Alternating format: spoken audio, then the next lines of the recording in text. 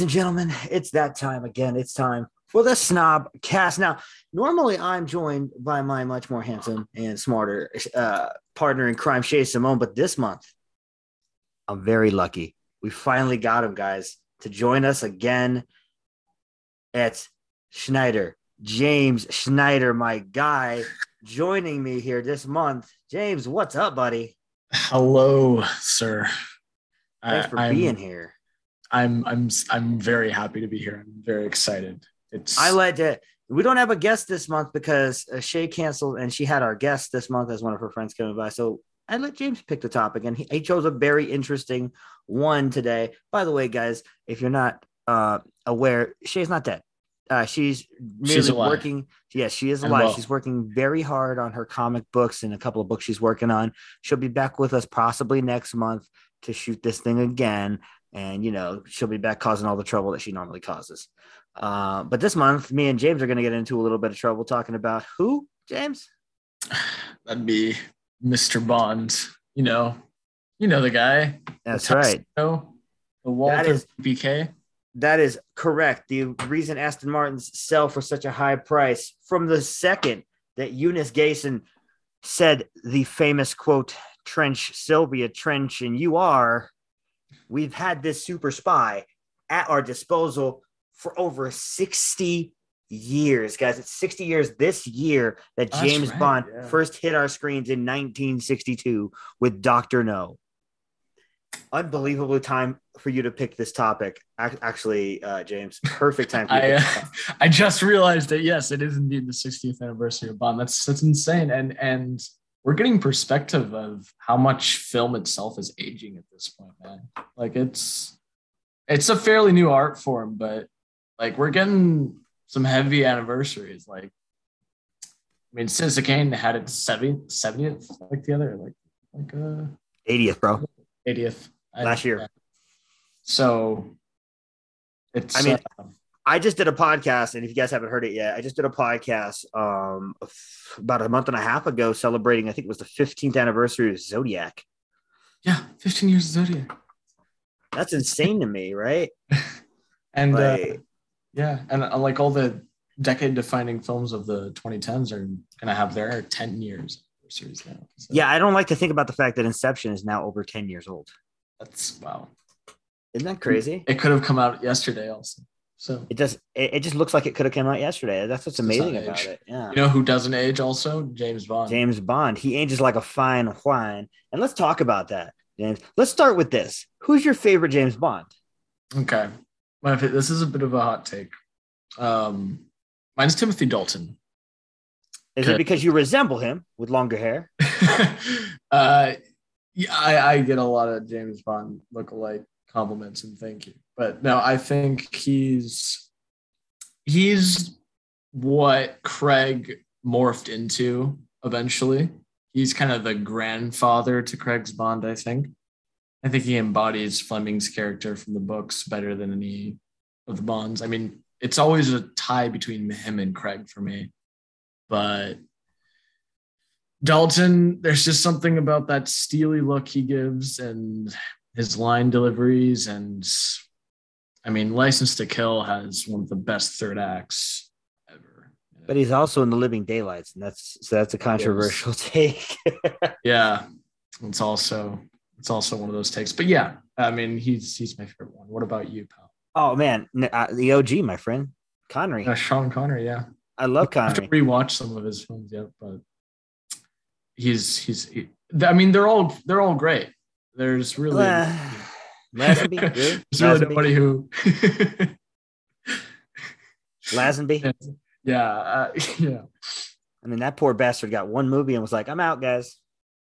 Peace out. I'm gonna head out. One and done." And it wasn't a bad one. Lazenby's isn't that bad. No, it isn't. And one of the Craig films we're going to talk about here in a second shares a lot of parallels with that one. Oh, no. Get into that, please.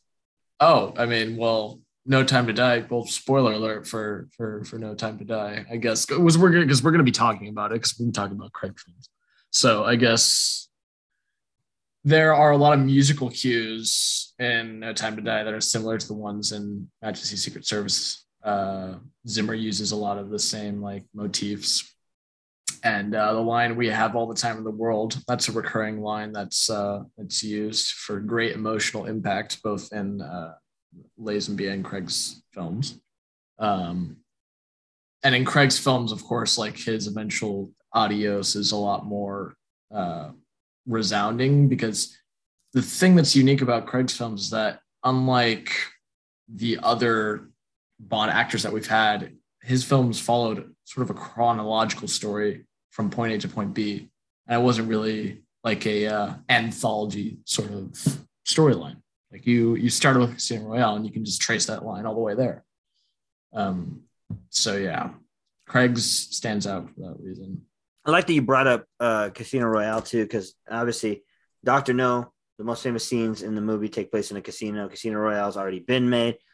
Gambling and casinos seem to be a theme with James Bond, but he is sort of a gambler, isn't he? Every time he goes out there, he's a super spy, and he's suave and he knows what's up. But what's kind of funny is that they never really show him going through all the paperwork and the documents after he wins stuff. But because I know for some reason in casinos, whenever you win things or whatever, it's like you got to sign here and do it that way because you want it this way. Well, I'll tell you, as the resident Las Vegan here, that's not exactly how that goes. Oh, it's not? Okay. Do tell, because you win money, you cash your chips in, you go home. Okay, cool. They give you a ton of money. Yeah, all right. What if you win like a car? What if someone throws their keychain on the table and they say, "Hey, my car's on the line now"? Nope, can't do that. That's not an actual thing that happens. Exactly. Yeah. That only happens in the movies, and it only happens in James Bond movies. So yeah. No. That was a slick scene with Casino Royale. But yeah, I mean Connery, and then of course there's more who kind of, I mean, he's not bad at the beginning, but then he kind of flounders into, Austin Powers. Dear God, he spoofs himself. Right? He becomes a caricature of himself, and that's what I think is so interesting about Roger Moore.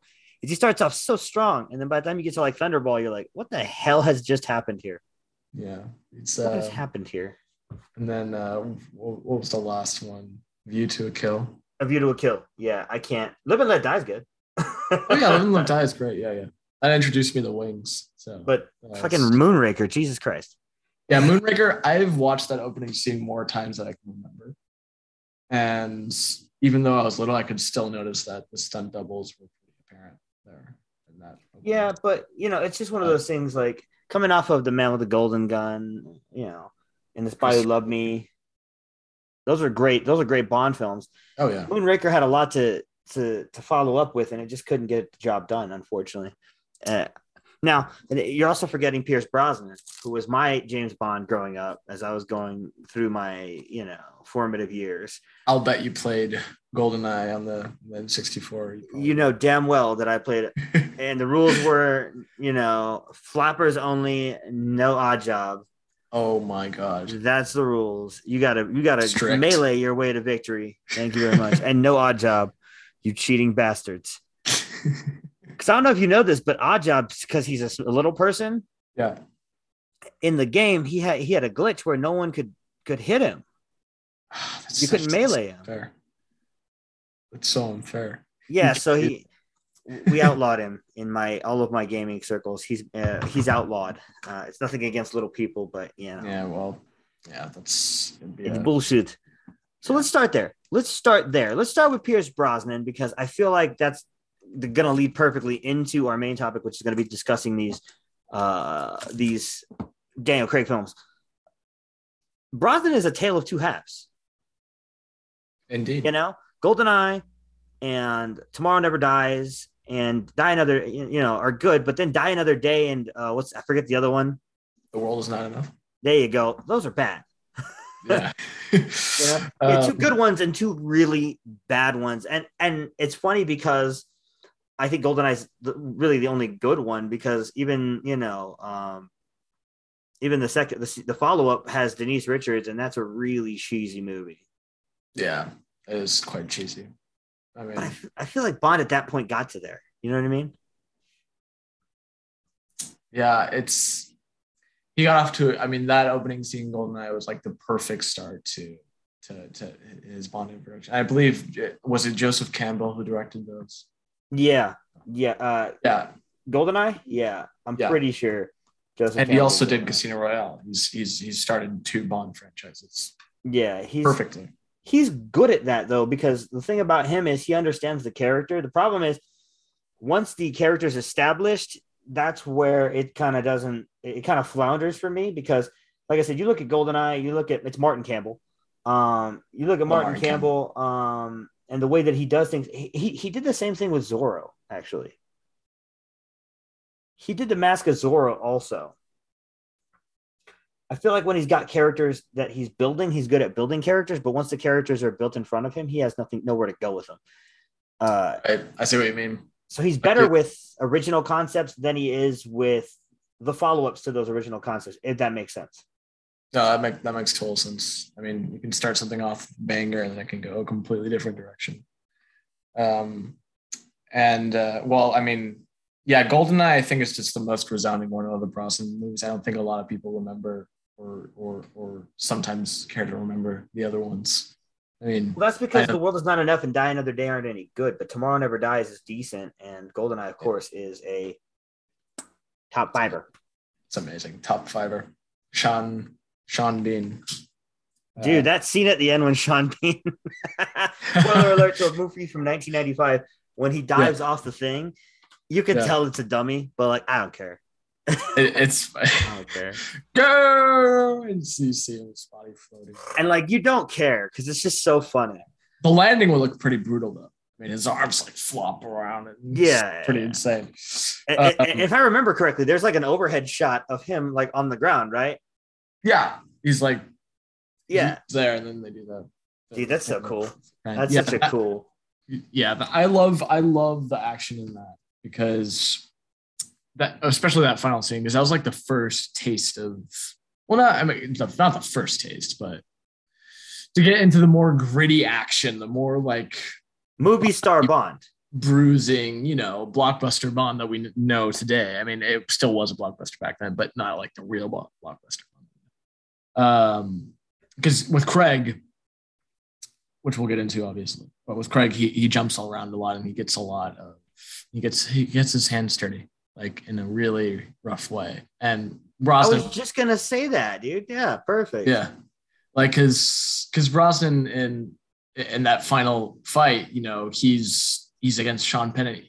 There's like these brutal like extensions of the human body that happen, like when that ladder falls down and he's like hanging off of the base of that antenna. Like it jerks in a way where you just wince and you're like, geez, I'm feeling for this guy, but like, come on. But yeah, I love that type of action. And GoldenEye, it's that opening scene is just marvelous cinema, just in general. Like you wouldn't, if you showed it to someone, they wouldn't distinguish, like the stunt double from Pierce. Like they'd think like, oh my God, he did the whole thing. And, it's. I get you but to be honest with you, being a stunt double for Pierce Brosnan can't be that bad, right? No. Not that bad. It's got to be pretty simple. Just look handsome from afar. Yes, and be able to Mamma Mia. But before we get to the next thing, I want to talk about the fact that Pierce Brosnan's still ridiculously handsome, especially looking in his Dr. Fate outfit. You guys saw that trailer for Black Adam. I'm like, that guy's like 70 years old. He looks so good. It's not fair. He is balling. He still has those blue collar jackets. They're like the button up, like striped little jackets. Because he's 69 years old, dude. I don't think you realize that. Yeah, it's funny because he's Irish. Yeah, and Lazenby's Australian. Obviously, Connery's Scottish.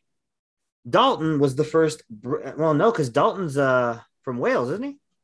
He might be. I don't quite remember, but I'm gonna look this up because that's. Please do. I need to know this. Yeah, he's Welsh. I was right. Wow. And so Roger Moore was the first British Bond. Yes. He would be. And then, of course, we didn't get a British Bond until our guy that has the spotlight tonight, Daniel Craig. That's insane. But I feel like Daniel Craig is like the Liverpool version of like Pierce Brosnan's more posh James Bond. Yeah, they all have their own identities, don't they? Like Craig sometimes has that poshness, but he's very hardened, and Brosnan is a lot more keen and like matter of fact. And then Roger, of course, is the humbly bumbly, like, oh, hello. Mm-hmm. And then you have Dalton, who's like this suave and debonair type, and then you have your OG Connery, who's very like he mixes Brosnan and Craig a little bit, where he's a little rough behind, rough around the edges, but he's still suave. Yeah, he's still got it. And say it was quite important. It will come up later. But let's start with the first Craig movie. Let's talk about that, which is Casino Royale. Yes, Casino freaking Royale, which revitalized a franchise. Yeah, it came out in 2006. Obviously, Martin Campbell comes back to direct it. It was the first great Bond movie in a long time. It was, and it was after the We Must Not Speak of Die Another Day.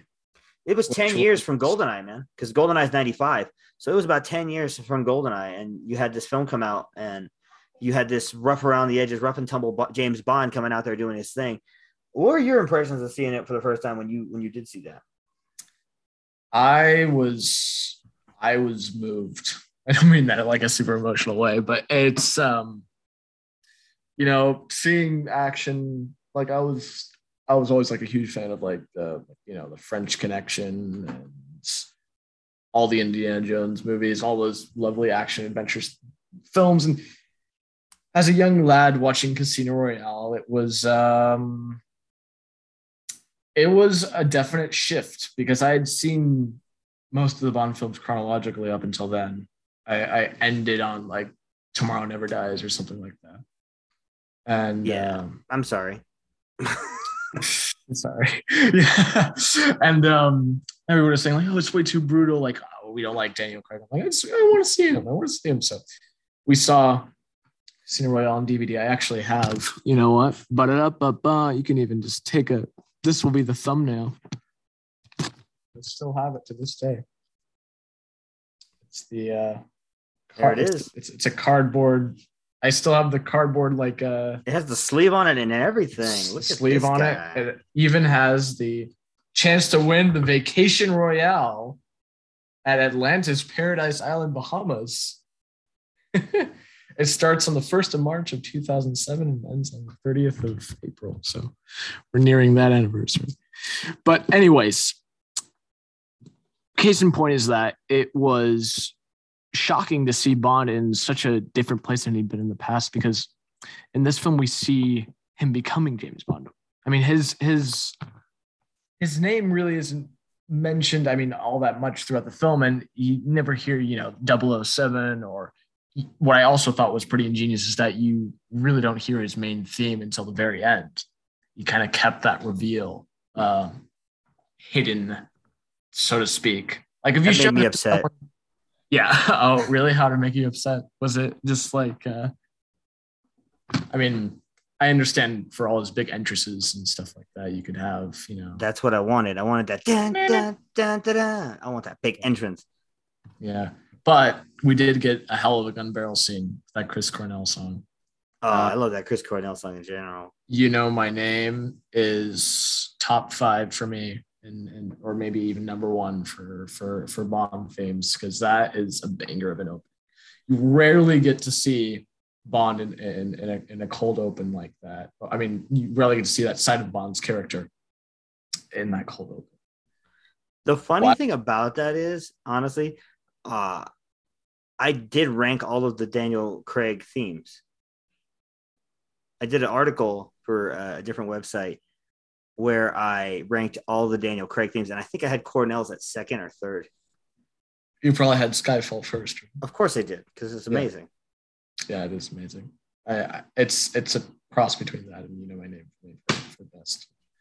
Adele was amazing, but we'll talk about that in a minute. But yeah, this I mean, huge backlash. Now I've researched it enough. I mean, there was huge backlash when he was cast as Bond. Like everybody's like, oh, a Bond with blue hair, blue eyes, and blonde hair. Like, what? Is this? Are you guys kidding? You're gonna dye his hair, right? You're gonna put in contact lenses, right? We can't have this. And he to be fair, all the other ones had these steely blue brown eyes and dark hair, so it went against type. But that wasn't my biggest concern when he got the role. My biggest concern when he got the role was, dude, he's a little bit rougher than these other dudes. He kind of has a different look to him. That would be like Clive Owen getting it. They were very similar to me in the way that they look and the way that they were perceived, And it's funny because speaking of gambling, one of the best Clive Owen performances is in Croupier, which is on Tubi right now. If you guys haven't seen Croupier, it's amazing. Shout out! I'm gonna go check it out. As a matter of fact, thank you for recommending. Do you know what a croupier is? I don't. It's the dealer at a roulette table. He's the guy that spins the wheel. Goodness. You just learned something, but welcome. The Vegas guy, of course, knows that one. Yes, big in Vegas. Look at you. So one of the biggest things for me, one of my favorite things about Casino Royale is obviously Eva Green playing Vesper Lind. But she didn't have. She could have played whatever, and as long as Eva Green's in it, I'm gonna watch it. Yeah,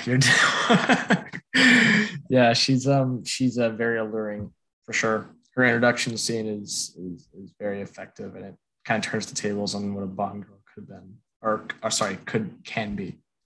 Much more than eye candy. That's what I loved about it. Yes, and it's funny that she's. I mean, it's not funny, but it's interesting that she's actually like one of the core themes like throughout the whole Craig film series. I mean, she's referenced a lot, and their whole character development is truly fascinating in that, I mean, you don't really see it coming throughout the entire film, but when she does do that whole betrayal thingy, and Craig has that moment, and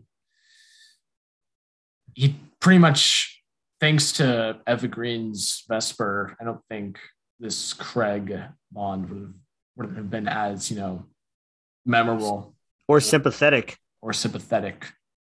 I think she's a very huge part of that story. She's like the queen piece to the king chess piece. I don't play chess. Yes, that's obvious. No, I'm just kidding.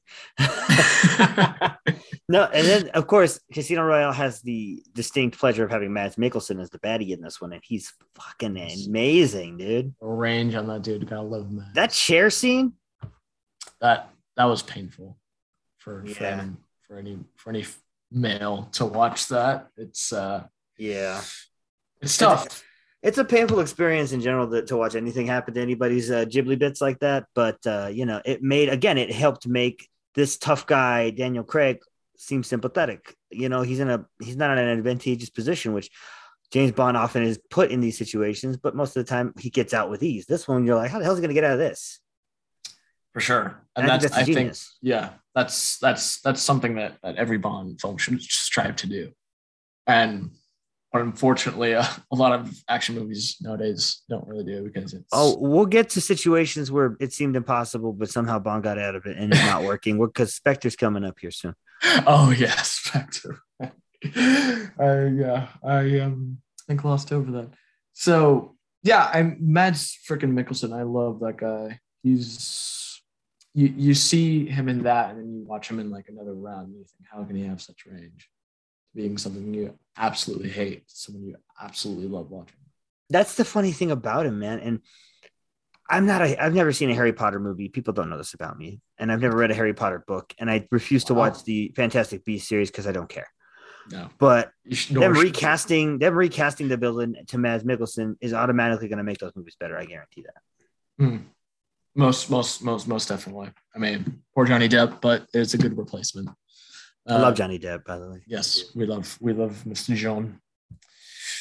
Now, so after that, 2 years later, we got Mark Forster's film in the series, which is probably one of the weaker Bond entries ever, Quantum of Solace.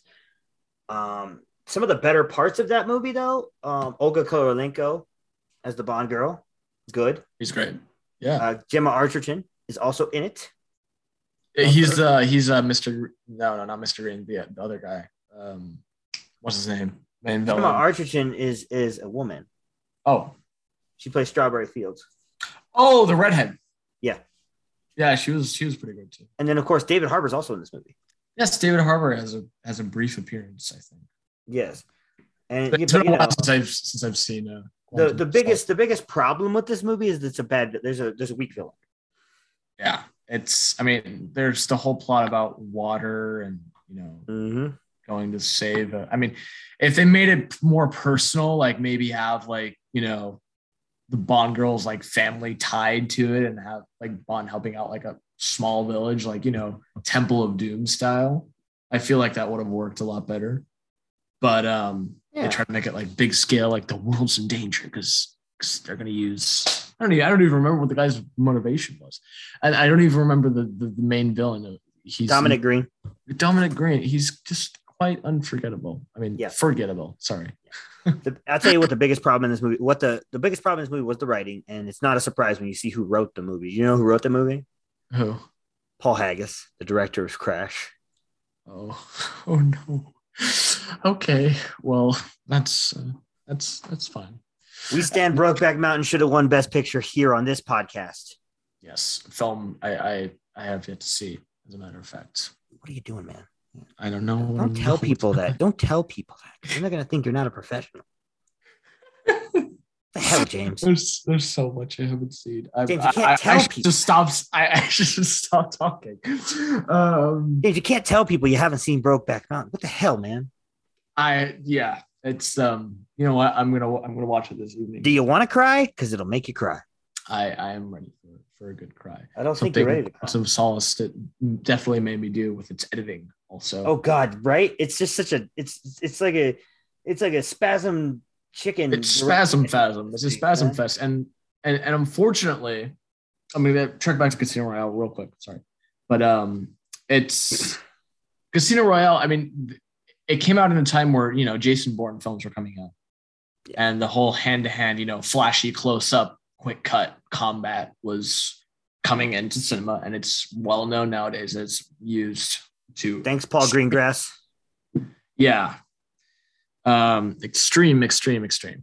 So when, of course, Casino Royale has fantastic editing, and most of it's because it's well choreographed and all that jazz. I think in Quantum, I think they did their best, but it's just cut back and forth so rapidly and so obnoxiously that did they do their best? Did they do their best?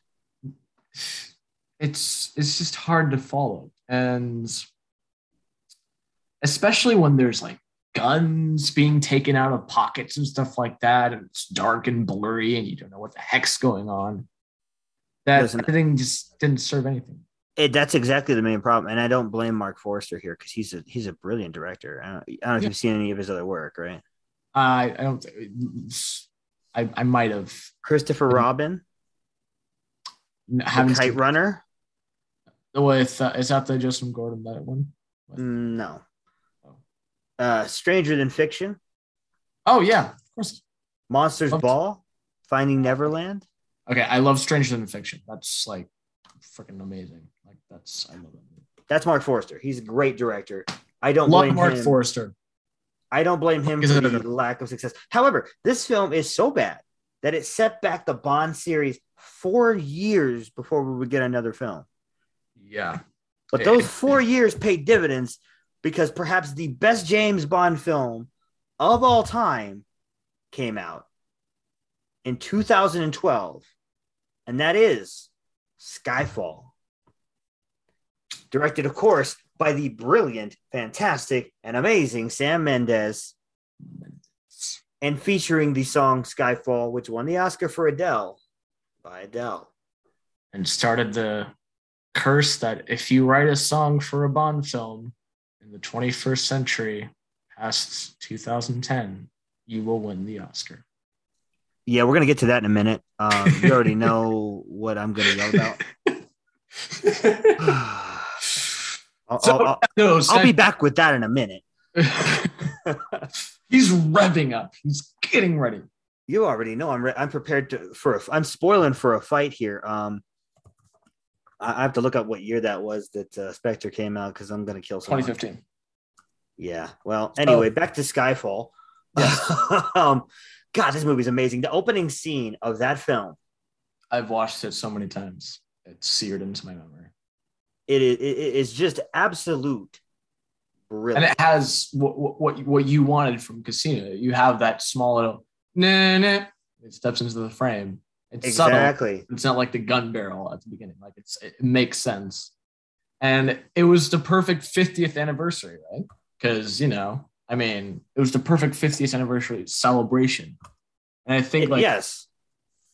It couldn't have been more timely. Especially because, well, I mean, I understand what happened with Quantum of Solace. I totally know the behind the scenes about how, you know, they tried to get funding and the production costs were like through the roof. It was insane. But Craig hung on. And we did, like you said, we got one of the best Bond entries ever. I would argue the best, quite frankly. I would agree with you. It's the best because it did the one thing it could and the last thing it can ever do, which was show a Bond's character interpretation out of commission, worn, and in a Logan-esque style by having Bond beaten down, not with his wits about him, and in true harm's way, and taking his character's roots to a completely different place. But one that's very effective because we learn a lot about his history, a lot about his inner psyche in the century also. And we see that Bond is, you know, a flawed human and he's not some superhero. And that response might sound generic, but for the time, it really hadn't been shown before. Like having an action hero. I mean, there's been various films that have done that, but like a hero as big as James Bond, like you can't possibly see him, you know, with stubble, bloodshot eyes, missing bullet shots at a mark sheet. Like you'd never see John McClane emotionally speak on his feelings in any of the Die Hard movies. So I get where you're coming from with that. Right. This really did show that there's a heartbeat behind the blood vessels of James Bond. And I think Daniel Craig did such a freaking fantastic job of doing that. However, he gets the entire show stolen from him, doesn't he? Yes, he does. By Mr. Ratner. Mr. Silva himself. Mr. Silva, played by Javier Bardem. Javier Bardem. And then, of course, Naomi Harris is the Bond girl in this one. Yes. And I love that it's a black woman finally. Because, you know, there's beautiful women of all shapes, sizes, and colors, ladies and gentlemen. And they finally decided to give us a black Bond girl, and she's amazing. We'll get to that again later on because there's another one. Yep. Another one. But dude, Silva, such a good villain, bro. His motivations are spot on. That reveal at the end when we get to see what he truly is and who he truly is just unbelievable. It's not convoluted, and it's something I feel like Spectre tried to do a similar reveal, but they muddied the water far too much. And we'll get to that in a minute here, but man, I know what you mean there. Skyfall is so freaking good, man. Editing, top notch. The script written by Neil Purvis is pretty close to perfect. It really is. The pacing is because you got a guy like Sam Mendes. The pacing is just incredibly well done. It's done in such a way that when you watch the film, it's like 2 hours and a half, and it doesn't feel like 2 hours and a half. Yeah, because every chase scene that comes like feels like a third act or like a third act chase scene. Like exactly.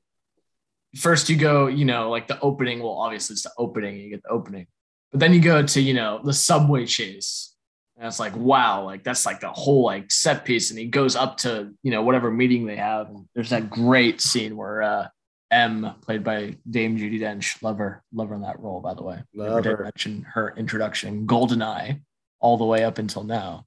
Yes. So 20 years. 20 years. There's that part where she recites this beautiful poem, and the score is playing, and it's just Bond running through the streets of London, and it's like probably encapsulates what makes this movie so great. And if you watch that clip, you'd understand. What makes it so great, again, also is the scope of how Mendes shoots the film, something he would later go on to utilize in his next film, 1917. It makes Bond feel like a little fish in this huge pond, and that's not something we ever got before. You know what I mean? Because his confidence is still broken from, all the stuff he's dealt with Vesper, the stuff, having to be in Quantum of Solace. His confidence as a character is broken. And we start this scene, that opening scene, he's only this big in the frame. He's a tiny speck in a frame. And the film escalates and builds and builds and builds and builds. And with it, the ethos and pathos of James Bond builds also. Do you know what I mean? I know what you mean. And who could have done it better than Roger Deakins? No one. When you couple a guy with the eye of Mendes, and you couple that with a man who understands how a frame works, like Roger Deakins, Sir Roger Deakins. Sir. There's no way this movie could have failed. And I think that this is, like I said, this might be my favorite Bond movie. That or Dr. No, because I love Dr. No, because it's such a great character introduction. We love that. And also, I also like Goldfinger a lot, which is great. Goldfinger. Yes, I love that. The funny thing is, one of the some of the posts, like the pre-Craig songs, are a little bit cheesy. Bond themes are cheesy, but obviously Live and Let Die has one of the best ones because it's got Paul McCartney. Paul McCartney. So yeah. Smacking you in the face. But anyway, back to Silva being amazing. Dear God, Silva, right? I mean, I love how he's like just this perfect contrast to Craig's Bond. He's what Craig's Bond would do if he were evil. I know that sounds like a really generic response, but he's like I love the quote unquote family dynamic here, because Silva's like the older brother who's grown up and understood about the harsh realities of life. Bond's still kind of like, not struggling out of, like the cuckoo's nest, but he's like, he's on his way. And M's like, the mother figure. And you got Gareth, who's like the mean uncle, stupid uncle who doesn't know how to make correct decisions. Yeah. Love Ray Fiennes. Yeah. And yeah, exactly.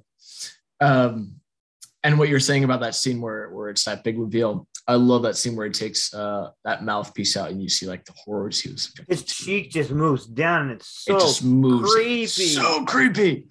And do you think that was a Jaws reference, or am I think you're reading a bit much into that, but it may have been a subtle, like a wink, a subtle pebble.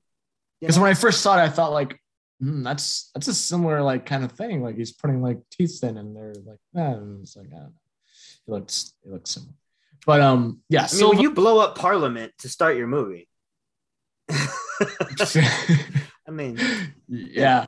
The other thing about this that I wanted to kind of touch on with you mentioned that subway scene, which has two of the best shots in the movie. The scene where the subway goes up into the ground, and then that final spot where the back end of the subway falls out and he goes and adjusts his cufflinks. Yep. If that's not a James Bond shot, nothing is. That is, yeah, that's incredible. I love that. He jumps between the two cars, lands, the other part falls off, and he just adjusts his cufflinks like nothing just happened. Nothing just happened. And but it's such a cool fucking. I could talk about Skyfall all goddamn day. It's such a cool fucking movie. It is a very cool fucking movie, and the last, also one of my favorite shots is the last scene. Where Bond's on the rooftop overlooking London. It was like it was the first shot in the trailer, and it was like wow. And of course, the ending of Skyfall is like, the return to form. Like, oh shit, we go into M's office for the first time in the Craig films. We get like the top secret folder, and it's like shit. We're warped back to where it all began, and it's like, damn. Little did we know that would be for better and for worse. Yeah. I mean, if you took the Craig films and made them a trilogy, that'd be a perfect trilogy capper off. Like 'Cause you know Yeah, what? well, it's got that sagging middle, dragging it alongside. Like You've- its balls are yeah. being hit. You've got against the wall. middle. You've got the middle sort of like Temple of Doom entry. And then you got the Last Crusade, which is the best of the three at the very end. So It's so good. It's- Skyfall's so goddamn good. it's very goddamn good. Now the And- problem is Skyfall's technically the middle point of this trilogy, which It is is so funny because Craig's films go good one, bad one, great one, and now we're here at Spectre in 2015. The first Bond one returned. I almost saw in theaters. I did see this one in theaters. All right, good. Well, look at that. And I wanted to scream at the screen afterwards. Sam Mendes returns, for better Okay. or worse. I mean, what do you think of the opening scene here? Because I was just gonna say it's the best scene in the movie. Is the opening? It's really good. I really love that. Like the whole the debt. What's the quote that appears at the beginning? It's like The debt. Dia de los Muertes scene is incredible. Yeah, it's amazing. It's very somber and it's very like what is it? Not dark but foreboding because you get like Bond like in this skeleton like costume like is that foreshadowing for something or what? And it's a great setup and you get like that great intro with the tracking shot obviously that's a trademark right there. The interesting thing about Spectre is it's the best. It shows some of the best stuff that Bond can be and some of the worst things that Bond has been. Yeah. I mean, cinematography, you've got Hoyte van Hoytema, who's a great cinematographer, but he is trying to mimic a lot of people, and he's not really embracing like his own sort of. If he had done his thing, I think this may have been a better looking film, even because it's still a good looking film. But yeah, it is. I just think John Logan's script is a little weaker than what we got from the previous film. Mendes is still doing his thing. He's still making moves and getting the most that he can out of everyone here. I mean, except for one guy, and we'll get into that in a minute. This is our introduction into Madeleine, played by Léa Seydoux, who is going to be a key character coming up in the next movie as well. Very.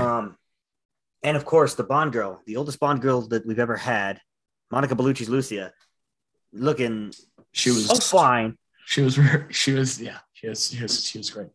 I loved so fine. It was very nice. Yes, and then of course Naomi Harris returns as well. Yes, she's amazing.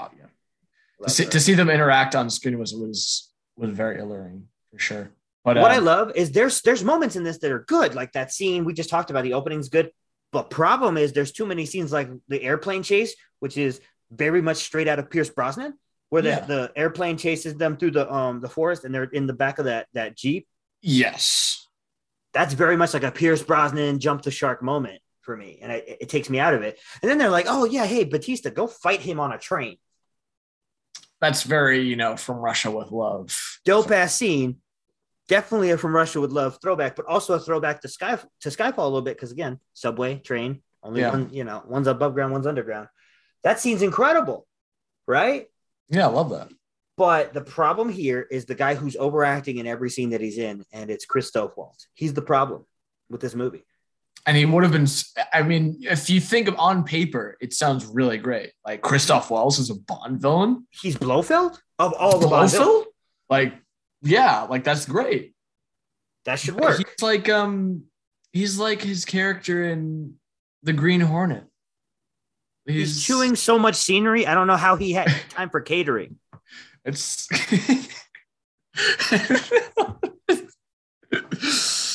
oh my god. Yeah, it's. Am I wrong here though? No. I mean, and it's hard because it's not good at points. It's like the film itself. Like sometimes it's subtle and it's really great, but sometimes it's like way too theatric, which can be a double-edged sword for a Bond villain. Like it could be great. Like you could be like overacting, but. And one of the biggest other problems is, sure, the song by Sam Smith is good. Oh. But it's not best original song that year good. And it's not even the song I would have picked for Spectre. I would have gone with Radiohead's Spectre. First of all, I don't like Radiohead, so I don't care. Okay. You and Shay are both Radiohead stans, and I am Jay. The opposite. I know you love Spectre as much as I do. The Radiohead one. Shout out to you both love Spectre so much, and I'm sorry, Radiohead so much, and I just can't do it. I can't. It makes me want to pull my hair out. No, I'll say that, the Sam Smith theme, it was good-ish. It seems unfortunate, though, because it's now set a trend for Bond songs that I hope does not continue. Again, we're going to get to that in a minute. I am so excited because I have so much to unload on that. I am as pissed as you are. But while we're unloading, let me talk about Léa Seydoux. She's amazing. She's great. Fantastic. Love her. Great. Love her as an actress. Love the her. Best. If we didn't have Vesper, I'd say she's the best in the Craig trilogy because Vesper's so good. Oh, she's sizzling. I think that Madeleine has so much lasting effects on the overall arc of James Bond as a character. I mean, he was going to give it all up for that. Yeah. I mean, she's passionate. She's husky. She has this husky voice that's just very attractive. And she's French. And she's French, which is a plus. It is. Funnily enough, I'd actually seen her in Blue is the Warmest Color before the James Bond film. So when I saw her, whoa, she's there. Look at that. And I just couldn't be happier that she can play that role because I don't really see anybody else doing it. Like I could maybe have seen, I'm not even gonna say it. She plays it perfectly. She's great. And she's great in everything. I just watched a movie called France that she was in where she plays this like reporter. Yes, I still want to see that. It's incredibly good. She's great in it. She was in The French Dispatch. She's one of the best parts of that movie, which I did not like. Wes Anderson. I love Wes Anderson. Didn't like that movie. I thought it was him. I thought it was him sucking his own dick for an hour and a half. It's a lot of directors have their moments where they do that. P.T. Anderson, I'm looking at you, buddy. Oh, oh yeah. That's yeah. And what was I gonna say? Oh yeah. Imagine a James Bond flick directed by Wes Anderson. Oh God, I don't want to. Imagine that. Like with Bond would have like a pastel pink suit. Of the Alexandre Desplat like quirky theme playing. That's what it would sound like. And with like a out of tune trumpet playing the main theme. Fucking random moog. You know what I mean? Random moog sound playing out of nowhere. What the fuck was that? What the hell was that crap? Wes Anderson should just keep making his movies and never touch anybody else's. It's how the Bond girl look directly into his eyes and speak just rapidly 4 paragraphs of dialogue. Because that's not his problem. Yeah, he would just be like up to here. I really just believe, and then do it in 3 different languages for no apparent reason. Welcome to the French Dispatch. Come with me. We have to go. Okay, let's go. Montage. Bicycle, and they're all on bicycles for some reason. They're all on bicycles. No cars, all bicycles. That's Wes Anderson. And it has to be in a 4:3 aspect ratio. Every single time. I'm like, does he not believe in rectangles? Otherwise we're going nowhere. It has to be that. I hate that. And even if it could be in black and white. There you go. God, I hate it so much. Okay. But Léa Seydoux is amazing in pretty much everything. Bruce Warmest Color, she's great. I love that movie. For sure. Various and things. She was in Inglourious Basterds for a small bit of time. She's good in it, though. It was a lasting impact. And, of course, Mr. Waltz was also in Inglourious Basterds. So he was. They got to meet each other again on different terms. Yes, and, much worse terms than Inglourious Basterds. It's a great movie. Much worse terms. And it's been a while since I've seen Spectre. Maybe you can refresh me on that. Don't rewatch it. It makes me sad. I'm not. I did watch a few scenes before hopping on. I will tell you, I love that James Bond still does traditional movie intros with the credits rolling and the really cool effects. I love that. Yeah, I love that. Writing on the walls works in that sense that it works within the movie, but you don't want to listen to Writing on the Walls the way you want to listen to Skyfall, not watching the movie. Right. Yeah. Writings on the Wall is like the perfect image. Like it's the visual poem song. You want to listen to it while you're waiting for the bus. Especially at the end when he hits that.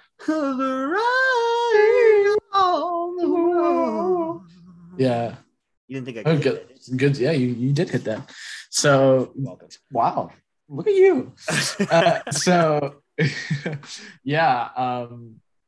It's, and I saw this scene where it's actually a pretty good scene. It's the one between Mr. White. I had to say that. Sorry. It's between Mr. White and Bond. It's when they're in the basement of his house, and it's like, you're a kite dancing in a hurricane, Mr. Bond. Like, that line's so haunting. Chills. That's just because of the way Jasper Christensen delivers it, though. He's so good. He's fantastic, and I love that, like, that little tie back to Casino Royale. I love that because he's in Casino Royale too, people. Yeah, I know, but it's cool to see like that. And well, of course, we get the revelation that Madeline is his daughter, and it kind of makes it a little strange in retrospect. Yeah, after having known, which is a little tiny little detail with the script, one of two. The other one was it revealed that Blofeld was James's adoptive brother? Pretty much. Is that the main? At the end of that movie? He wanders through a house at the end trying to save Madeline, and it's a bunch of pictures with there's just like pictures and newspapers and things everywhere. And he says, like, did he reveal it then and there, or was it earlier? I think it's actually, there's that standoff scene at the end where the two of them are like across from each other, and I think that's where it is. Okay. But I don't remember. But I just remember blocking out the ending of that movie because I was so irate at the fact that Christoph Waltz was terrible in that movie. We did get one of the largest explosions in film history in Spectre, though. And they did it in one take. Well, I should hope so. That was Sam Mendes is good at blowing shit up. Yeah, he does. Both 1917. Yeah, both on screen with explosives and with the image. He blows it. He also blew up his marriage with Kate Winslet, which, how did you screw that up, my guy? That's a queen right there. I mean, didn't he direct Revolution Road? Yes. Yeah. And American Beauty. Oh, well. That speaks for itself. Anyways. So yeah, I mean, it's been I mean, he's a really great director. And he is. It's at the end of the day, he did a phenomenal job with Spectre and Casino Royale. In direction, the story itself could have gone in a bit of a better direction. And after that, we got one of the longest waits for a new Bond flick in 6 years. I think. Like, that was a good amount of time. It should have been 5 years, but obviously the pandemic set that film back, quite a lot. But Cary Joe Fukunaga, who directed the next movie, which is No Time to Die, learned from Sam Mendes' mistake and brought back Neil Purvis to write No Time to Die, who also wrote Skyfall. And so what you have in No Time to Die is technically a spiritual successor to Skyfall. I like to imagine Spectre doesn't exist. Yeah. It's I'd say if you skipped over Spectre, you might be able to capture what's going on in No Time to Die and not have, like, you know. I mean, I don't know. I don't know what I'm saying. Cary Joji Fukunaga is this fucking talented director, man. Love him. Like, everything he does. Maniac was good. Beast of No Nation. He did hang on. Detective. Hang on. Freaking, I'm gonna turn off my background for a second. I see that. I see that, Maniac. There it is. I love it. I have the freaking physical copy of Maniac for your Emmy consideration. It's still on Netflix, guys. Just go watch it. Yeah, you guys don't have to purchase a physical copy of it, but I'm a physical Maniac, so. Me too. Oh, I didn't. Yeah, I mean, you've seen some of the things I got sent this award season. Crazy, right? Oh, freaking hell. Will got the stash, I will say. There's something I got to tell you about later on, actually. That's funny you mentioned that. So Beast of No Nation, he did True Detective season 1, which is probably the greatest season of television I've ever seen. Oh, for sure. Yeah. He did that Jane Eyre adaptation, which is really with Mia Wasikowska, which is really good. And then he did one of my favorite Spanish language films of all time, Sin Nombre. Sin Nombre. He directed a Spanish film. Really? Yeah, well, technically it's Honduran, Mexican, Salvadorian, production. Okay. You know, as a Salvadorian, I do appreciate. Yes. And it was written by him as well. And the producers on it were Gael Garcia Bernal and Diego Luna. Oh, shit. Yeah. Wow. You never seen Sin Nombre? I have not seen Sin Nombre. It's about a young Honduran girl and a Mexican gangster who try to get to the American border. Wow. I'm going to check it out. Dude, especially because of those producers. I mean, you've got the stars of Y Tu Mamá también on there. And two of my favorite Spanish actors. I love Gael Garcia Bernal. I used to get compared to him a lot when I was younger. I used to get told I look like him a lot. I'm like, I will take that because he is handsome. Take that. And, you know, I love Diego Luna because he's Diego Luna. Freaking Diego Luna. Love him. You know, Cassian Andor. What's up, guys? What's up? Love Cassian Andor. Andor gang. And the thing about it is, Cary Joe Fukunaga, he's such a good director, man. Like, he just understands how to build and craft characters. And I think that's one of the strongest strengths of No Time to Die is he took all the best parts of what James Bond was in the previous two films, particularly the previous two films, because they more directly correlate. And he just exacerbated all those things and made them a great tie-up to that series. Absolutely. What you got? Yeah, you couldn't have said it better. I mean, as I stated in the beginning, he capped it off in a way that served Craig's Bond because they crafted Craig's story in a way to where it was a chronological, you know, sequence of events, and it did have to have a conclusion at one point. And you do know who helped? You know who helped write this film with Neil Purvis, right? It was Phoebe. Yeah, Phoebe Waller-Bridge. Yeah, she helped it out, and I think the script is really great in this. I mean, I'm not going to complain. Plus that Hans Zimmer score, though. The Hans Zimmer score is one of the best Bond scores I've heard in a while from here. What do you think of Linus Sandgren's cinematography on that? On No Time to Die? Yeah. Yeah, it's I really love the sequences that are shot in film. You know his back catalog, right? He's a fucking incredible cinematographer, dude. Oh yeah. I just watched the other day. I don't want to be that guy, but I am gonna have to be that guy. I'm that guy through the entire show. I don't know if you know that. Okay. Sandgren. Oh my goodness, he's a Swedish guy. Guy's a stud, man. Guy's a stud. He did Don't Look Up. I know. Don't Look Up. He did First Man, which is a beautiful film. He did yes. La La Land, which is there for the eyes. That was the one. Yes. So he's a fantastic cinematographer, and for the sequences like in IMAX, like in the beginning when they have that main chase sequence, it was very well filmed. Love the colors popping out. This film's very colorful, great color palette. But that's what Linus does. That's what Linus Sandgren does. He injects color, but not to an extent that it distracts the eye. Exactly. The point of focus is never lost at his additions of color, because everything is. I feel like he hypes up the saturation too. He does. You know what I mean? You can see that in the opening scene more than anything. You can see, like, if you're to take a picture of anything and you hype up the saturation, a lot more details start to come out. And when Bond's like dirtied and like after being almost like half blown up, you can see the details on his face a whole lot more because of that increased saturation. And Daniel Craig's old as shit, so he has a lot of wrinkles on that face. Yes. And I'm surprised, like, he still brings it home.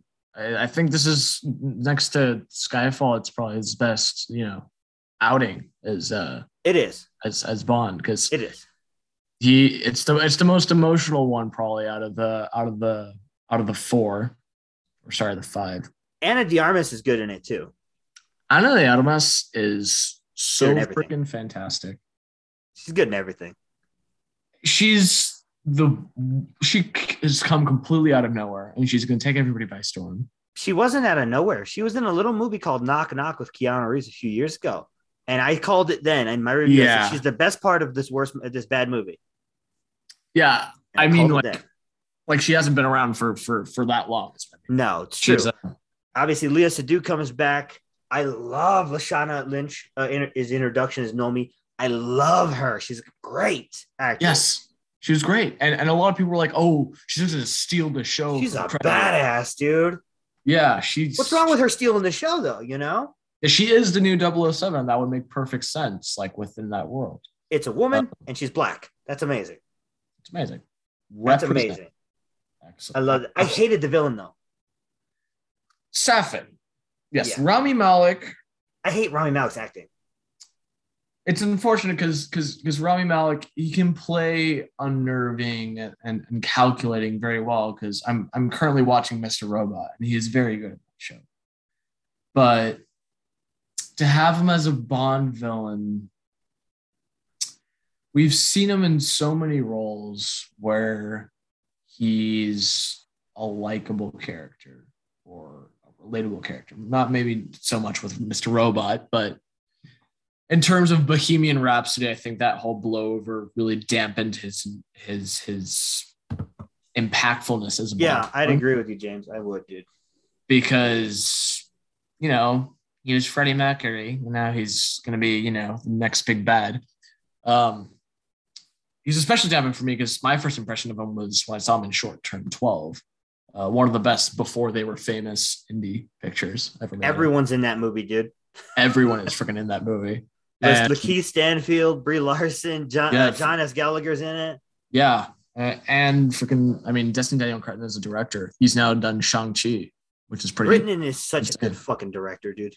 We love him. Graduated from SDSU. South Dakota State? No, San Diego State University. Death.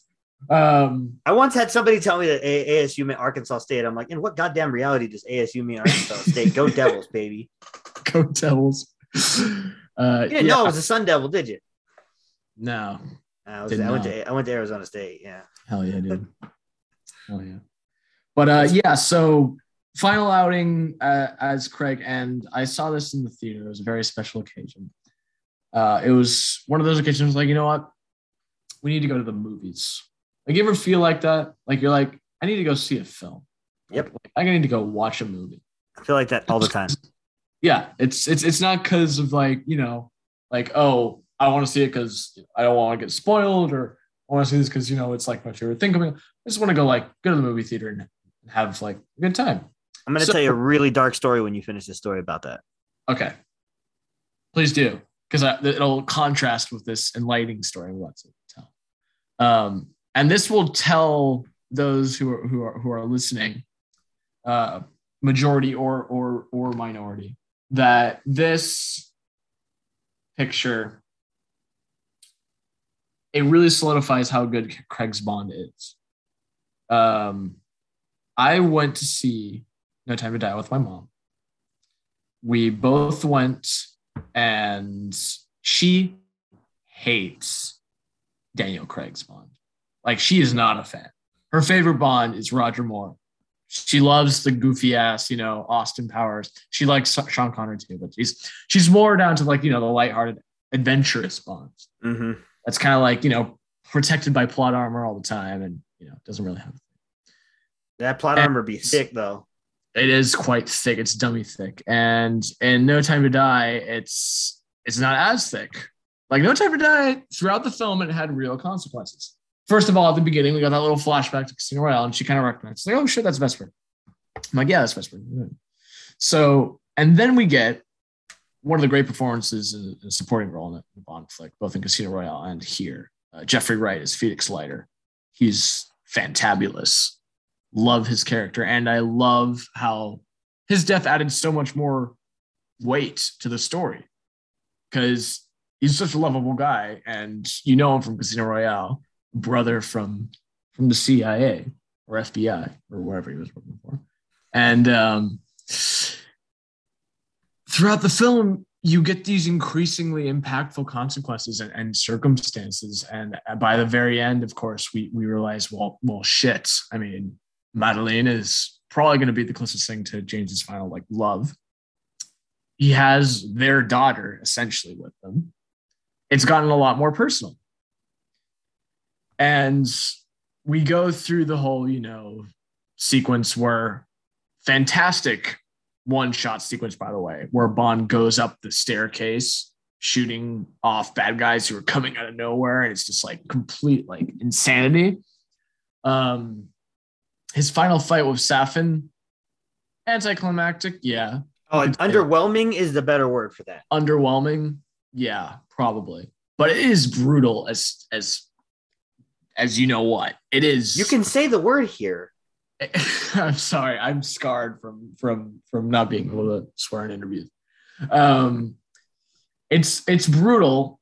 It's brutal as shit. So basically, at the very end, when we see that, you know, Bond sacrifices himself to save the world, which I know it might sound, I've been saying this a lot, it might sound generic, it might sound cliche, but it is effective when done right. That scene had me tearing up insanely to an absurd amount, streaming down my face. I look over, my mom's in the same room. And when the credits started rolling, when that Louis Armstrong theme started playing, she looked over at me and she said, James, I take back everything I said about Daniel Craig. That's the first time a James Bond film has moved me like that. That is not just a good James Bond film. That is a film. That's a film, James. I'm like, I told you so. So it's a really good one. And I could talk about that third act. It's just way too goddamn long, James. For hours. It is long. I'd say rewatchability factor, you'll have 0. some scenes that, yeah, slug it down. 2 hours and 43 minutes is too goddamn long to spend with James Bond, my friend. You can cut 20 minutes. Yes. Well, when you're watching it for the first time, I think the part of it dragging out actually does help, though, because you think, oh, shit, is he going to get out of it? You should just cut out all 20 minutes that Safin is in, because he's a terrible villain. Yeah, Safin. Thing about Safin, he's just another guy who wants to help the world and control the world. And we've already seen a lot of those guys, and he has facial scars. And it's like, see, Silva's was personal. Do you know what I mean? You ever watch like Criminal Minds and they're like, obviously this person knew the victim. They stabbed him 47 times and it was really hard. Yeah. That's Silva. Whereas it's like, oh, this guy's a serial killer. He was just killing for pleasure. There's 17 wounds. None of them were too particularly deep, but they were, you know, cut in such a way. That's Safin. It's not as personal as Silva, who's this dirty, disgusting creep of a villain that you understand his intents, but you wish he wasn't right. Right. You know? That's what it should strive to be. And fortunately, Safin fell a little short. It did. And it's unfortunate because the movie around him is good. It is quite good. It's quite good.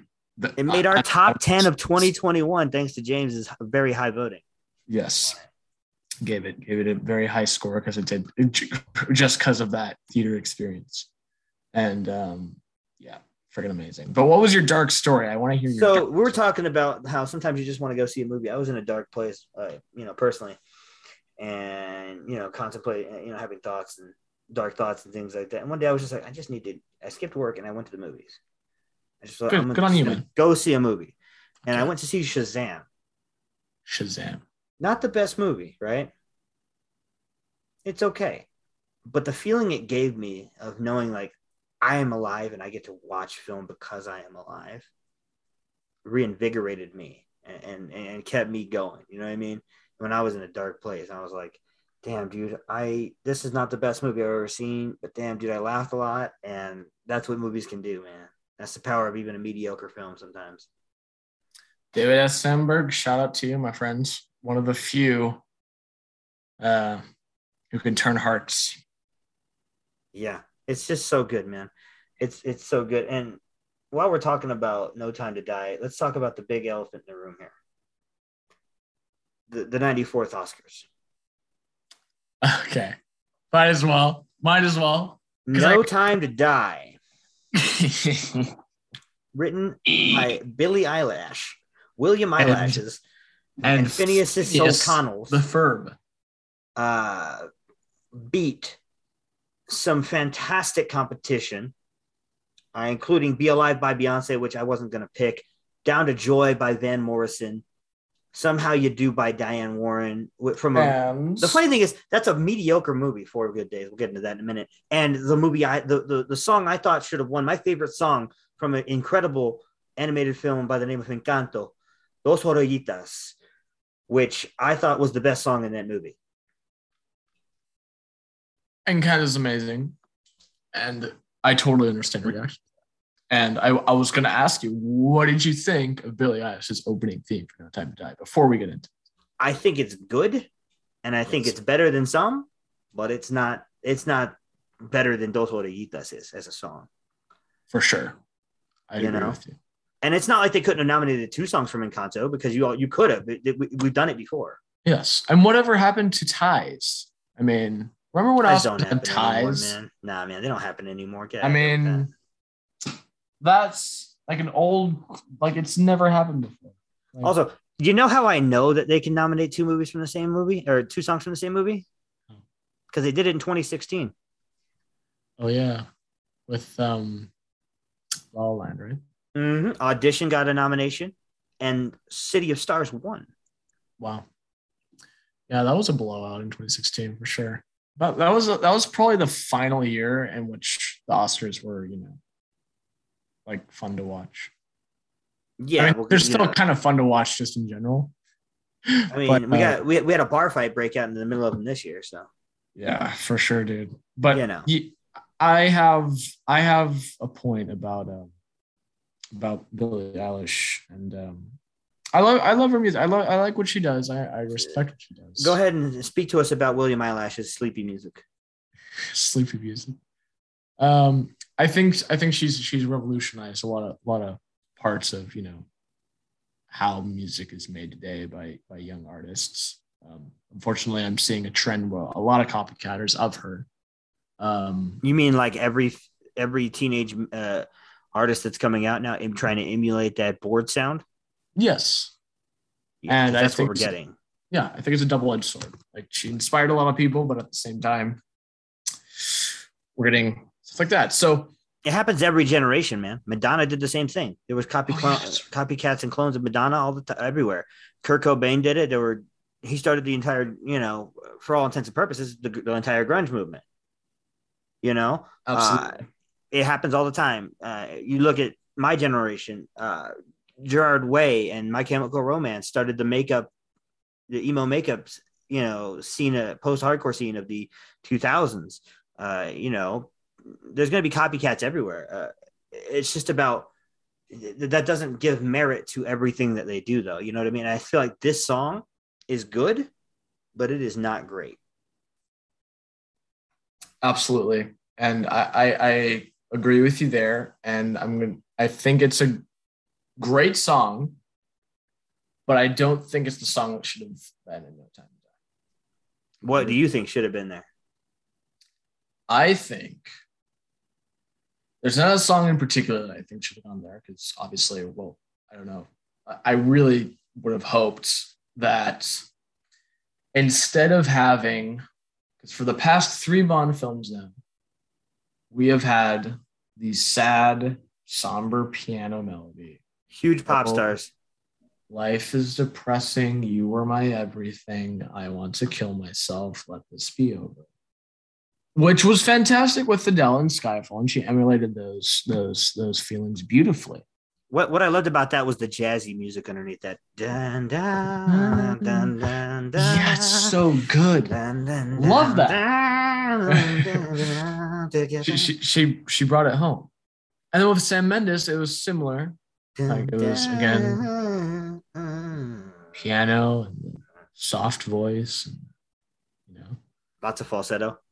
And then again with Billie Eilish, we got Sleepy Lullaby Bedtime, starring Billie Eilish. We have the main melody. It's a piano again, and it's sad chords, and it's like, oh, regret, oh, woe is me, oh, I was betrayed once again. I feel like for this No Time to Die film, there should have been something a lot more powerful. And not, I mean, obviously No Time to Die could be powerful, but more bombastic and more electric. Something like a Chris Cornell, You Know My Name. He was already dead, but yes. You know Something who would like have been that. perfect? You know who would have been like a great, perfect thing to do here? What? You could have easily gotten the Foo Fighters to do this. Yeah, I say so. You know, Get like a rock ballad. Jack. You could have had Jack White come back. Yeah, get like a true send off, like a true You know, energetic. or even to that extent. You know who's not doing anything right now? And I just mentioned a few moments ago, Gerard Way. You could have very easily had My Chemical Romance put together something. Yeah, and I don't think it would have been an issue at all. But Billie Eilish is up and coming. She's the youngest ever to do this and the youngest ever to do that, and that's amazing. Listen, there Congratulations. were so many good songs that came out last year that could have won this award or been nominated for this award. Yes.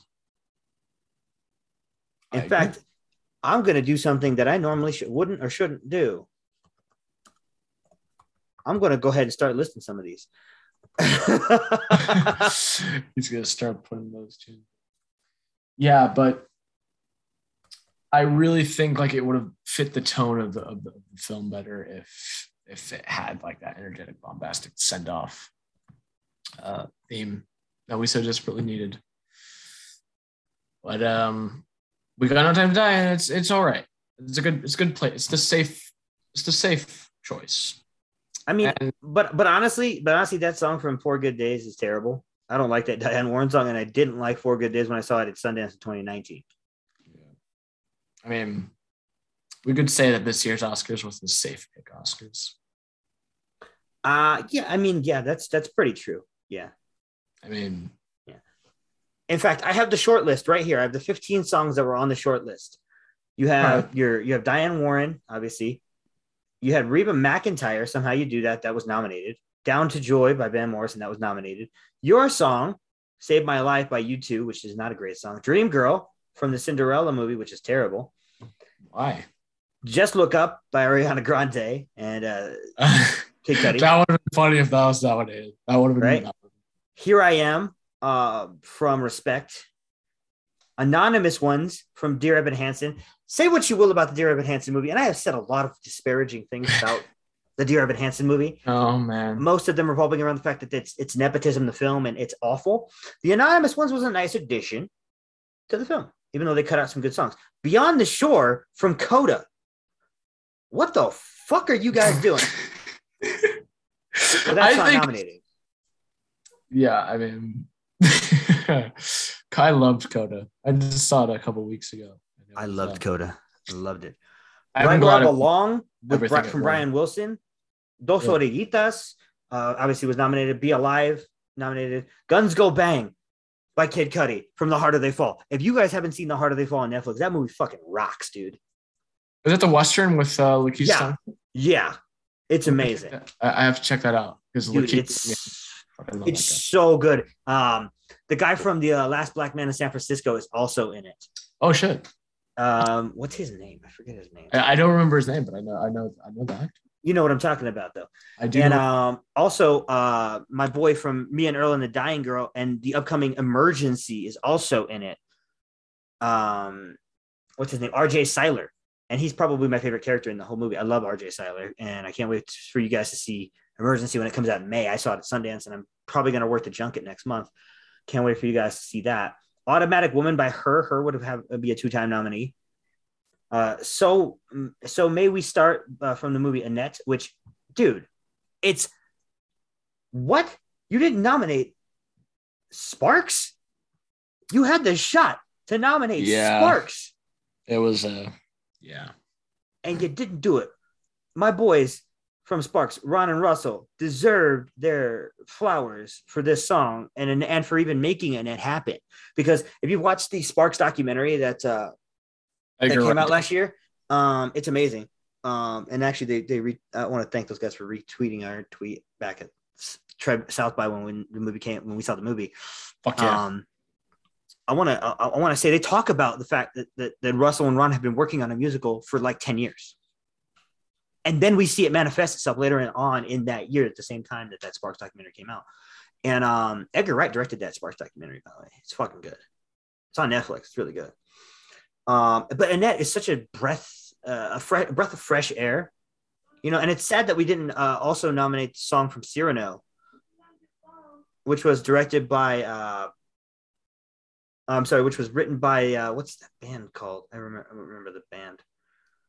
Uh, what is that band called? I'm spacing on that indie band that wrote the songs for Cyrano.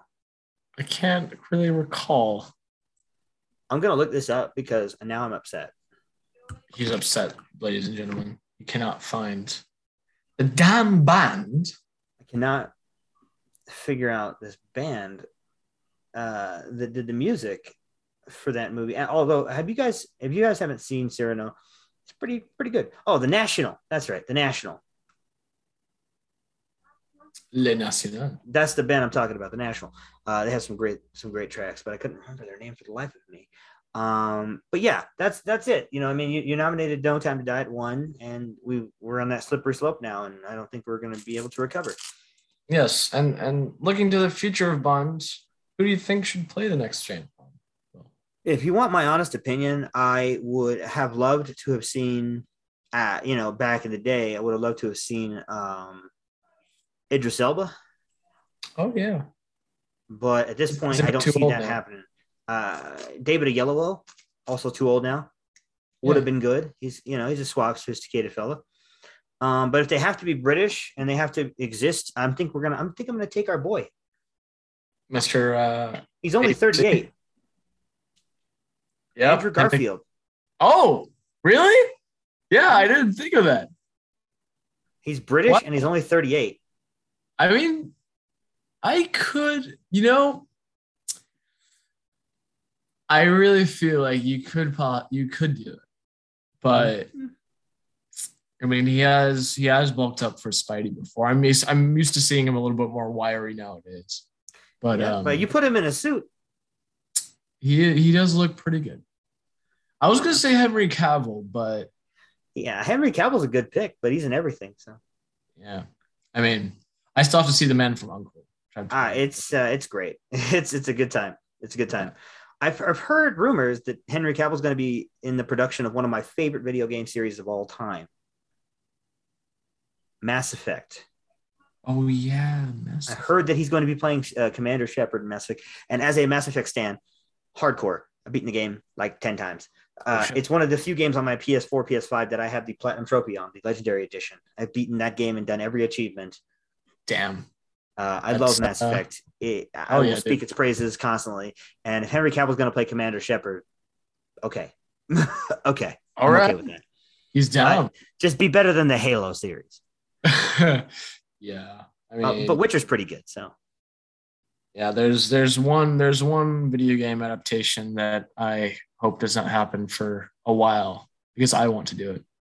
It's The Legend of Zelda, which dude, that's so big. So big. It'll be one of the hardest adaptations ever done. It's got to be so long. It does. There's so much story. It does. It has to be like freaking Lord of the Rings. It's gonna be another Lord of the Rings. It's so long. There's so much story there. I don't even know where you start there. I have so many ideas. I have lost my mind. Will. I'm a shell. That's part of the reason why I'm so mumbly and bumbly nowadays. Who else do you think besides your good pick of Henry Cavill and my amazing pick of Garfield? Okay, so I did have my AirPod in, so I know exactly what you're about to say, and I hate you. Fuck. Don't you fucking say it. If that guy gets the role, I'm gonna punch someone. Yeah, did you see that interview where he's with Henry Cavill and he's like, "Oh, I've heard that people would like me to play James Bond." And Henry Cavill's like, "Yes, people have been telling me that I should be James Bond." And Tom Holland's like, Hey, what about me? And it's like, no. I love the guy. I love his charisma, but he's too young. He's too young. Drake was terrible.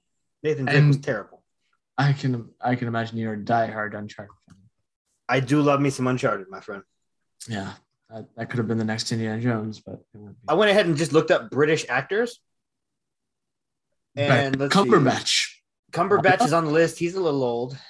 He looks a bit like, yeah. I mean, he's already. Hiddleston. Hiddleston's a good one. Yes. I can see Hiddleston. McAvoy. Fassbender. He's Fassbender. Irish, but he's Irish. That counts. Okay. Wouldn't be the first time we've had an Irish, would not be the first time. Anthony Hopkins. Why not? No. He's not too old. Let's give him a Logan type James Bond movie. Nicholas Hoult. That's a good one. He is a good one. He would be the younger James Bond, though, because that guy is still in his mid-20s. I think he's actually 34. Yeah, but I know, but he looks like he's in his early to mid-20s. He will for the next 10 years. Yeah. Which is fantastic. Fountain of youth. Nicholas Hoult. Get Paul Rudd to play James Bond. Nicholas Hoult is 32 years old. That's not very old. It's not very old. See, the thing is with Bond is that they can go one of two ways. And I do not understand why people were saying, well, James Bond is dead. How are they going to continue the films? Like, they kind of missed the point of it. Mm-hmm. But I understand that casual moviegoer brain is something I cope with daily. That's the most film. That. That's the most film snobby thing I've ever said. So that's the perfect place to do it. Perfect. They can have, the safe pick, which is the older James Bond, do like a couple movies with one actor and then move to the other and do it that way. Or they can go with the young trainee Bond and do it that way. We haven't explored that. We have not explored that. And it would be fun. It would be like, I don't want to say this, but I mean, it's a good comparison to make. Kingsman, first film. It's very fun. It's very all over the place. James Bond probably wouldn't be as graphic or, hard hitting, like not as hard of an R as Kingsman was, but I feel like it'd be really fun. I feel like it'd be, it's James training, and I like that. His first mission, and if not Lashana Lynch as the female Bond, who would you pick? I'd have a solo series with Ana de Armas Paloma. I like it. Like, I'd go down that road because she knocked it out of the park. She's great. I mean, I cannot wait to see Blonde, which is that Marilyn Monroe biopic that she's. Oh, it's going to be so good. It's going to. I don't even know what I can't even handle what the reaction is going to be like. Everybody knows her for having like that slight Cuban accent, and then out of nowhere, she's going to have this. I'm just not even. This mid-Atlantic type accent that is very popular among the actors of that time. And she's going to be having that because that's what Marilyn sounded like. She had that like mid-Atlantic, but with a breathiness to it. Yes. I think Michelle Williams did a good job of kind of nailing it. She was that movie's, okay. It's good fun. But to our second topic of the day, and I thought this was a good topic, and that's why I wanted to include this as well. But before we do that, I wanted to show the audience a small little clip from my interview with Karen Stoney and Rohan Sethi, director, and both of them are writers, the director and star of the movie 7 Days, which just came out. If you guys don't know who Karen Stoney is, he was Dopinder in Deadpool. Oh. And I got a chance to interview them about the new movie. Here's a small clip. You guys can check out the rest on YouTube. So positively spirited and so beautifully put together, and I loved the chemistry between both yourself, Karin, and Geraldine Viswanathan. I know I said that one right. Yes, between the two of you guys, and it just works so well for me. You're such a dweeb in this movie, and I loved your character. Can you guys describe writing that character, and how much of that is you guys, and how much of that is just trying to craft a character? It was a very heightened version of like us when we first met, me and Roshan, because I was quite thirsty and quite dweeby, like you said. And then, we just like spiced it up for the movie to just make him a little bit more of that. And it's always really, really fun to play and act like that kind of character. Mm-hmm. Awesome. Hope you guys enjoyed that little small clip. check out the rest of the interview on YouTube. Our second topic of the day, I thought this was a great topic that James brought to me, and it is best trailers, like of all time. Yeah. This is a weighted category right here. This is a weighted discussion. Let me ask you, what is your favorite trailer of all time? That is like asking a soccer player what their favorite soccer ball is. Sir, most soccer balls are pretty much the same. I am a soccer player. I know, but like, that was a terrible metaphor. Just you're not gonna cut it out, but that looks so dumb. I'm gonna let you look dumb because okay, that was oh my god, that was you sound dumb, James. You sound real dumb. So Nick fucking I've been saying that. I'm Nick fucking kid. By the way, I've seen the movie. I can't say anything about it. Okay, yeah, I can't wait to see it. So best trailers. There are a great many. The one I always rewatch, and this is like a monthly thing. It's like a tradition I have now, and it never ceases to instill this echoing feeling of nostalgia and bittersweetness. It's a trailer for The Social Network. I was just gonna bring that one up. It's such a great trailer, man. Dude, good pick. It's just so fantastic. And it really is. I wrote a whole essay on it, how like the lyrics relate to the characters and how it's edited together and how they put so much effort into the trailer, almost as much as they did into the final film. And I love the choice of music. I love the build-up and what it accomplishes, and it's very short, like almost 2-minute duration. And it evokes this sense of, like we're never really going to see the beginning of a new technological wave like Facebook or like, like a biopic of that, like ever again. Like it's a strange feeling. Like you watch it and you're instantly transported back to your clunky desktop computer in 2010, watching a 720p trailer on the old YouTube that was gray and like not owned by Google. It stands on its own that way. Like, it's really amazing. And it's just one of the best films of the decade also. But I'll tell you, the funny thing is, it's probably not even the best film that came out, trailer that came out that year. Oh, yeah. Okay. I know. Go ahead. The trendsetter. The trend. Inception's trailer is fucking amazing. It is nuts. Let me tell you how good this is. Story time. Yes. All right. That trailer came on, and the mother of my son and I were still together at the time. She sees the trailer, and she has no interest in these sort of movies.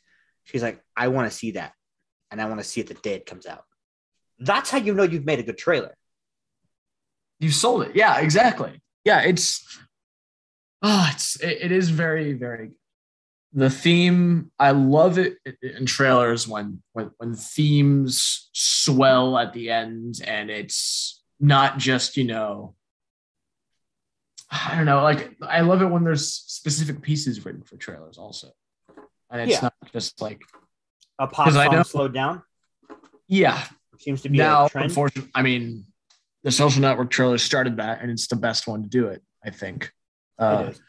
Maybe for the Spencer trailer, I did like it's the same band as the Social Network. It did work. Spencer's did work. But Inception was really fantastic. That trailer was really great. And that theme song has been used countless times in other areas. I will say it's not my favorite trailer though of all time. I can tell you another story here. I remember being about 12 years old, going to the movie theater in 1999, and a trailer played for The Matrix. Oh. And I was like, they can do that? Yeah, that must have been crazy. My mind was blown, man. Dude, My mind was blown, man. I can't even explain to you the cultural tomfoolery going with my head when I saw the trailer for The Matrix. I was like, they can do this. It had like that techno, like Prodigy sounding music playing underneath, slapping. Yeah, and I was like, what the fuck? I was like 12. I was like, I don't know what I just saw, but I want to see that movie. Rated R. Damn it. Son of a bitch.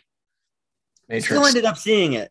Yeah. Anyway, because it's amazing. And the funny thing is, my computer class in high school, so this is like 2 years later, after I'd already seen the movie, but 2 years later, we studied The Matrix in computer class as a discussion on how computer animation and digital photography had advanced in the previous 2 years.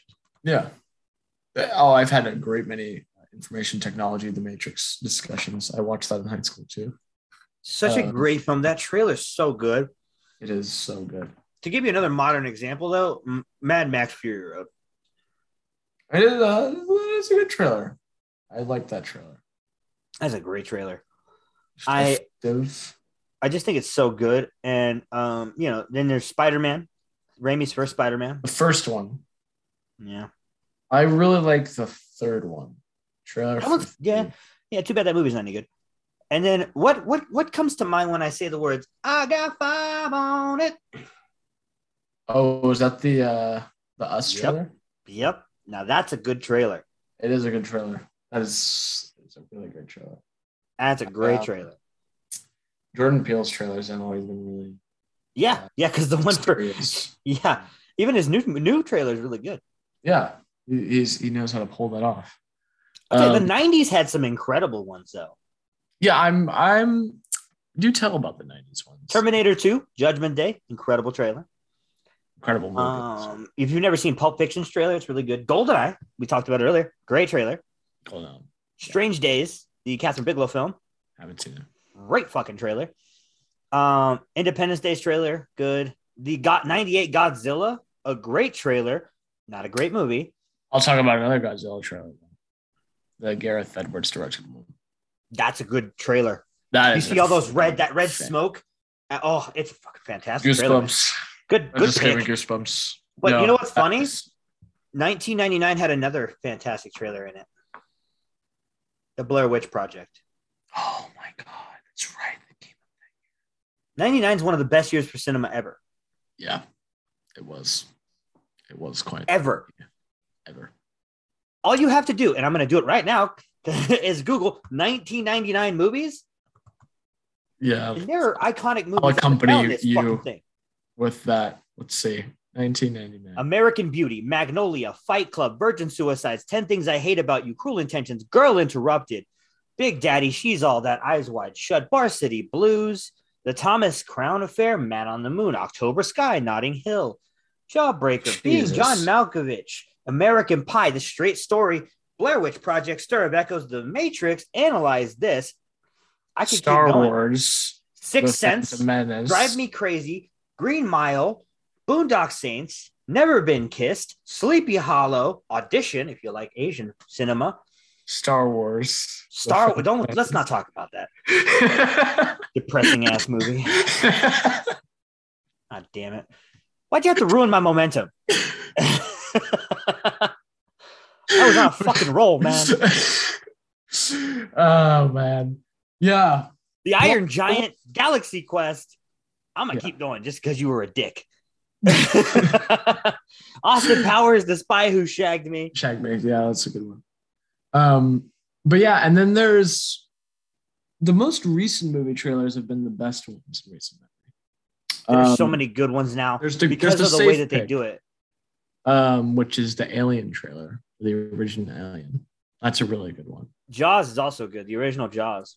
Yes, really, really great. There's another one like Superman 1. The trailer starts out with "You will believe a man can fly." That John Williams score plays. Yes. Amazing trailer, and that's from the 70s. Exactly, and from the 70s when trailers were like 3 minutes long and they told you the entire movie. It's crazy. And so in recent years, there's that Social Network one. Really hype trailer was the Force Awakens trailer. The one where Han and Chewie appear at the very end. That Chewie, one. we're home. We're home. It was. I watched that clip at Celebration 2014 or 2015. I don't remember what it was. A few times, like every year, just to Guys, he's outing himself as a Star Wars nerd. Yes. What do you think? Because I'm about to mention a couple other trailers that are really good also. That take place within Star Wars. Actually, no. The Force Awakens trailer was like the really only Star Wars trailer that really impacted me. Because that was like the perfect mix of nostalgia, which that film is great, known for, and it's unfortunately it's unknown for because it's a carbon copy of The New Hope. Unfortunately, but it had been a while since we'd had a last Star Wars film, and having the princess and Han's theme throughout the whole trailer, and it goes into the front, and it goes like into that. That trailer was really great. And then for the Han and Chewie were home, that trailer theme has been used in countless other Star Wars projects because of how freaking great it is. It starts out with like this single piano note, and it goes like building in tension with like violins, and then it just explodes in like the last minute. And it's just fantastic. It goes like and it goes and it goes into that variation of Yoda's theme when Luke lifts the X-Wing. It's like bada bada bada, and it's like so great. It is great. It's so fantastic. But he's outed himself, ladies and gentlemen. I know, I'm out of myself. I will say the best trailer I've ever seen in history of any medium, of any TV show, of any movie, any video game, is the story trailer for The Legend of Zelda Breath of the Wild. That is probably the best trailer you will ever witness. It doesn't matter if you're like, oh, I don't like Zelda, or oh, I don't like this. You will watch it and you will want to know what First happens. of all, who doesn't like Zelda? My favorite video game of all time is Ocarina of Time. Bingo. There you go. That freaking trailer. If you're listening right now, just go pause and watch it and come back. We'll be here. The Breath of the Wild trailer is good. It's too bad the Breath of the Wild came out on the Switch. Yes. A system not capable of fully handling what that game put forth. And the Wii U. But we won't.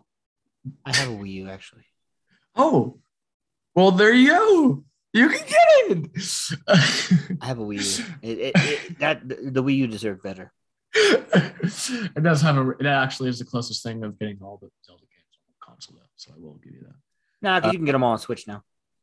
You can't get Wind Waker or Twilight Princess. You can get Wind Waker Remake HD, baby.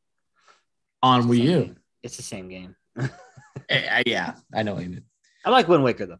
But yeah, so that trailer for freaking Legend of Zelda Breath of the Wild, it's just so great. It's the theme. It's something you can't put into words, and I can't describe it into words. So you're just gonna have to go and see it because I know that's an easy way out, but it's just fantastic. It shows what a trailer can do by showing tidbits of a story that have the intriguing plot points set up in a way that make you want to see the rest. It's like it's the appetizer for the whole thing, right? It's the tip of the cake that you eat before you get to like into the three layers, like that little bit of like brownie fudge that comes off. And you're like, oh, well, I might as well just gobble this before having the rest of it. Like it's fantabulous. It is good stuff. I will say that I really enjoyed that trailer. It got me hyped to play that game. And yeah, it's hard to do that. It's hard to get me motivated to play a modern Nintendo game because I just think that they rehash all their shit. They do, unfortunately. Yeah. At some point, Zelda's the only series trying with any sort of effort into it. Well, they did delay the sequel for another year because that's okay. That means they're going to put more work into it. They're just going to put and everybody's like, yeah, I want to play Zelda 2. It's like, no, dude, you're going to get something so much better next year. Yeah. Just wait another 10 months. Just wait, and it'll manifest itself because they just pushed back the Mass Effect sequel too. Because there's gonna be a fourth Mass Effect game in the proper series, not Andromeda. We don't talk about Andromeda. And they're pushing it back. And I'm okay with that because I'm like, that's fine. We can push it back. We don't talk about Ryder. No. We don't talk about Ryder. I love that. I love that. You would have been good to have on our video game movies discussion that me and Shay had about last year.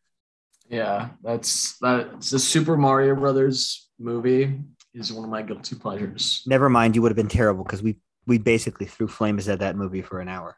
But it's fine. I don't care. It's just funny because just solely because of Bob Hopkins as Mario. It's an awful movie. What do you mean we're not gonna go to WrestleMania? Oh, Pauline, I'm gonna take you to WrestleMania. I want my tap water. I hate that movie so much. He's so great. I hate it. Ladies and gentlemen, that's our episode this month. Thanks for. We'd love to thank you guys for listening to us, James. If they want to follow you on social medias, where would they do this? I'll be James Thomas Snyder, James Elos Frames, James Snyder, James Elos Frames. You can put the latter version and not the former version because this technically takes place before I changed the name. So yeah, you can follow me there and you can direct your attention to Will. I love the name James Elos Frames. You should never change that, but you are. I will never change James Elos Frames. Because Will's done a fantastic job of hosting me today. As muddle as my brain may be sometimes, I think he did a good job, guys. Tell him he did a great job. Let him know, guys. Of course, I am William from Film Snob Reviews. You can follow me everywhere. Facebook, Instagram, Twitter, Twitch, everywhere. At Film Snob Reviews. I'm always on Twitch playing something. I'm always on Facebook complaining about something, and I'm always on Twitter yelling about something. You guys are more than welcome to follow me there. And of course, we're hopeful next month that we can have Shay back on because she's an insane person and she keeps me balanced. And of course, James, you're going to be coming back too next month. Hopefully, if you're not busy, elbow deep in some filming or something like that. Once again, I hope to be in both. There you go. See. That's this month's Snobcast, and once again, we will see you next time.